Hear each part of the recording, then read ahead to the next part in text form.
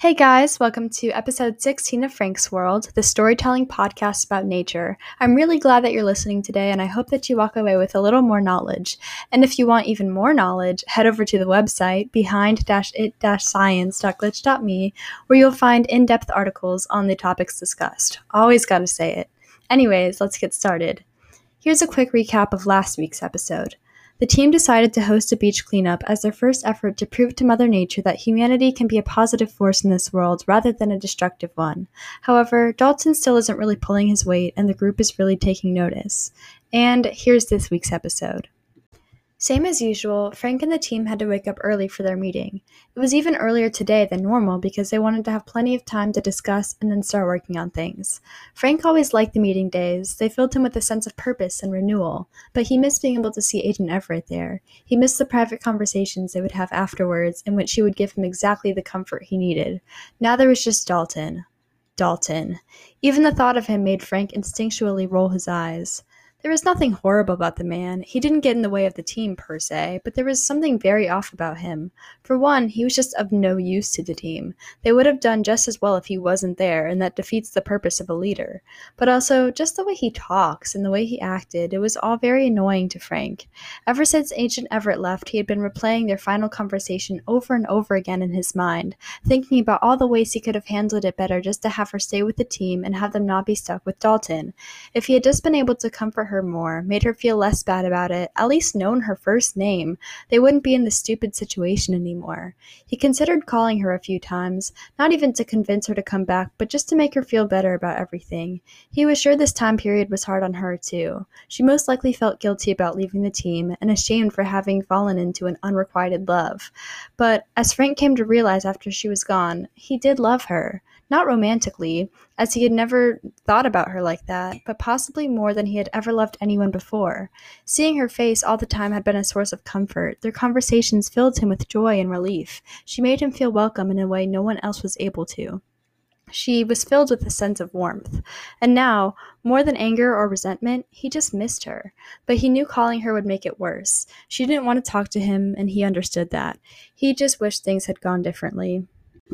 After contemplating this for quite a while, he finally got up and got ready for the meeting. When he arrived, Lisa and Steve were already there, but it was still a minute early from the start time of the meeting. And of course, no sign of Dalton. As the minutes passed by, members of the group started sighing in annoyance, for this was not the first, nor the second, but the third time this has happened in a row. Once 10 minutes passed, he strolled into the room while whistling. Sorry, guys. I know I'm late again, and you told me not to be, but I just lost track of all time back at home. Let's get started. Frank went to open his mouth, but just before he could get any words out, Lisa said, "Yeah, let's start." Frank squinted. He was annoyed at how his teammates were just letting this blow over, but he couldn't say anything about it now. They were starting. Lisa was the first to talk. So, as we discussed, this project is all about sustainable fashion. Does anyone have any ideas for what we could do? The group turned to Dalton in hopes that he would finally have something to add, but yet again he sat there in silence, so Steve started. "I think we should have some sort of campaign," he said, "but I don't know what it would be." "Well, we could start a website that educates people about sustainable fashion," said Frank. "Ooh, yes, and we could even partner with sustainable brands and promote their companies," suggested Lisa. "Yeah, and we can get the word out through posters and social media," said Steve. And so they had their idea, and they started planning it all out. When the day was over, Frank held the team back as Dalton left. He had done this before, but he had to make it very clear to them how he felt. "Guys, we need to discuss Dalton." "Frank, I know you don't like him very much, but he's who we've got, and he's not that bad," responded Lisa. "He is bad. He doesn't do anything. He comes in late all the time." "He doesn't hinder the group, though," she replied. "No, but that doesn't mean we don't deserve better. I wouldn't be saying this if the stakes were lower, but this mission is vital to the rest of humanity, and you know that. We need a good leader, not a leader who doesn't contribute anything and who doesn't know what he's doing." "Things have been going fine, though, Frank. The team's been going well. Our beach cleanup was a major success," said Steve.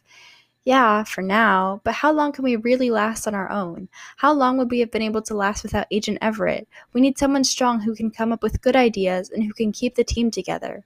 "Well, what do you suggest we do about that?" asked Lisa. "Talk to someone. Try to get a new leader," suggested Frank.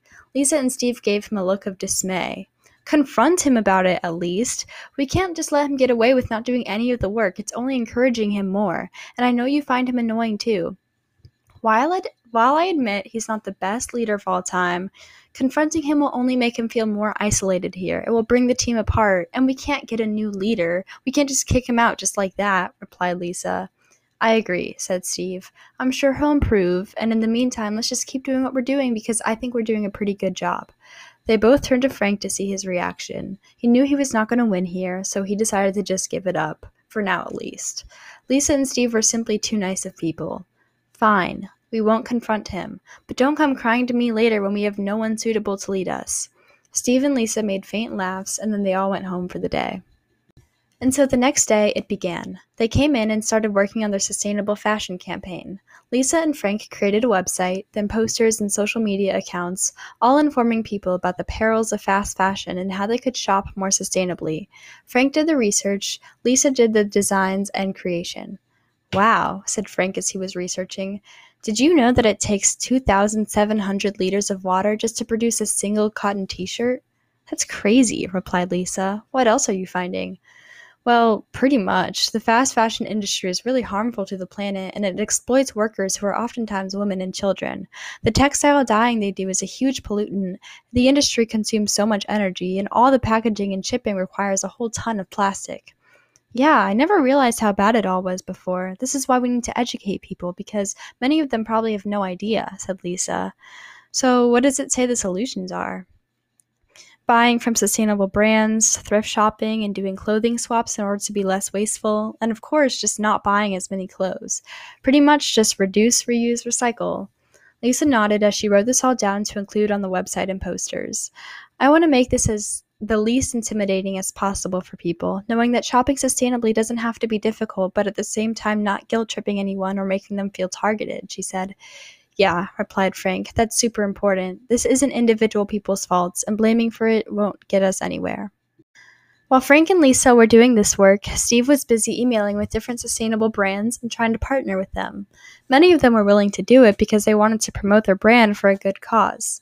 Once he had a list of brands who had agreed, he gave them to Lisa and Frank, and the two of them sponsored the brands on their website and social media platforms in order to bring them more awareness and have people shop there. Once they were finished with everything, it was time to release the website, make social media posts, and hang up their posters. They were even able to contact people they knew in different parts of the country to get them to hang up posters there too as well, so the message was more broad. After a few days, they looked at the statistics for their website, seeing that thousands of people had come to visit it and had clicked around, learning about sustainable fashion. Steve also spoke to reps from the brands, and they said that the sponsorships were successful as more people had been shopping from them. The campaign had been a success. On the day of their conclusive meeting, Frank told Lisa and Steve to come in early so he could talk to them before Dalton arrived. They were skeptical, but agreed. We need to confront him, he said when they got there. Frank, no, responded Lisa. Come on. I know you want to. I saw you getting fed up with him throughout this project, Frank replied. I'm not sure about this, Frank, said Steve. Listen, if he's not at least confronted, he's never going to change. And think about it. Would you want people disapproving of you behind your back but not telling you their issue? It's only fair to him to let him know so that he actually has the opportunity to get better, went on Frank. That's a good point, said Lisa. Right? It's for the good of us and for the good of him, trust me. Yeah, but it still feels mean, she said. Okay, tell you what, if he walks through that door right on time for the meeting to start, we won't confront him. But if he comes in late, as he always does, we do. He'll have a chance to redeem himself first, answered Frank. Lisa turned to Steve, both of them considering this. Okay, she said. Yeah, I guess that's fair, said Steve, and so they waited for him. Lisa was praying that he would come in on time so they didn't have to do this, but the start time of the meeting came and went, and still no Dalton. Frank eyed both of them to confirm that they were doing this. He could see the question in their eyes. 7 minutes later, he rolled into the room. Sorry I'm late. I'm just so bad with time, he said casually. He looked up at them when he noticed they were all being silent. Dalton, I think we need to have a talk, said Frank. About what? About you. We feel like you're not really being the leader that we need right now. What? he asked with shock in his voice. Then he turned to Lisa and Steve, wondering if they were part of this too. When he saw that they were nodding in agreement, an overwhelming sense of sadness and betrayal overtook his body. You never show up to meetings on time. You never have anything to add to the discussions. You don't even know what's going on half the time. It's nothing personal, said Frank, although to him it kind of was personal. Hold on. How long have you had a problem with me? Because I never knew that I was bothering any of you. Dalton, we're not mad at you for anything because there's no way you could have known, and we didn't want to hurt your feelings by telling you, but we wanted to let you know so that you're made aware of how you can improve as our leader, assured Lisa. But to Dalton, the damage was done. Tears welled in his eyes. No, I'm clearly a nuisance to you guys. I'll just leave this team. You don't need me. Dalton, said Steve, trying to say something to make him feel better, but Dalton was already walking out of the room. The minute the door shut behind him, Lisa turned to Frank with a very angry look in her eyes, one of the angriest he had ever seen from her. Why did you make us do that? She asked fiercely. I didn't want to do that. Why did you have to convince us to do that? Steve's eyes also met Frank's. His were less angry but still conveyed a sense of disapproval. Frank scoffed. We did the right thing by telling him, he responded. How can you say that? We hurt his feelings and now he doesn't want to be on the team. So much for unity, she said. Who cares? We're better off without him. He wasn't a good leader. We have more important issues right now than some guy's feelings. Now we can get someone better, replied Frank. Oh yeah? And how do we suggest we do that? I don't know. There's got to be someone we can talk to about it. Or we just don't need a leader. Again, he wasn't of any of use. She shook her head. This is ridiculous, Frank. Making our leader cry, having them leave the team. This is the last thing we need right now. Steve finally interjected. Guys, let's stop arguing about it before the team gets even more divided than before. What's done is done, and we did agree to it, so it's not like he forced us, he said as he turned to Lisa. Well, yeah, but he basically coerced us. I didn't even get to think it through, she replied. Coerced you, repeated Frank. All I did was explain why we should do this, and you agreed with the reasoning. Sorry that you don't like the result, but that's not my fault. You knew this was the right decision going into it. You're just being guilt-tripped by the crying. I know you don't like Dalton, Frank, but don't you care about how he feels, like, at all? She asked, growing more and more upset. Not really. I'm not going to let Dalton's precious little feelings get in the way of us saving the world. Wow, she responded. I didn't realize you were still such a jerk. As she said this, she left the room, leaving just Frank and Steve alone. You gotta be on my side here, said Frank to Steve. Honestly, man, it was a little much. I see your point, and I think you're right, but you really didn't have to make him cry. I can't help it that he cried. I didn't know he was going to do that. Steve nodded while looking at the floor. It was obvious he didn't know whose side to take. I don't know, Frank. I don't know. All I know is now we're here without a leader because our past two have left us. Yeah, said Frank. Steve left the room. Frank soon followed. When he got home, he laid on his bed thinking about everything. Was he going crazy? Surely not. Dalton couldn't keep getting away with being such a bad leader, especially with all of humanity on the line.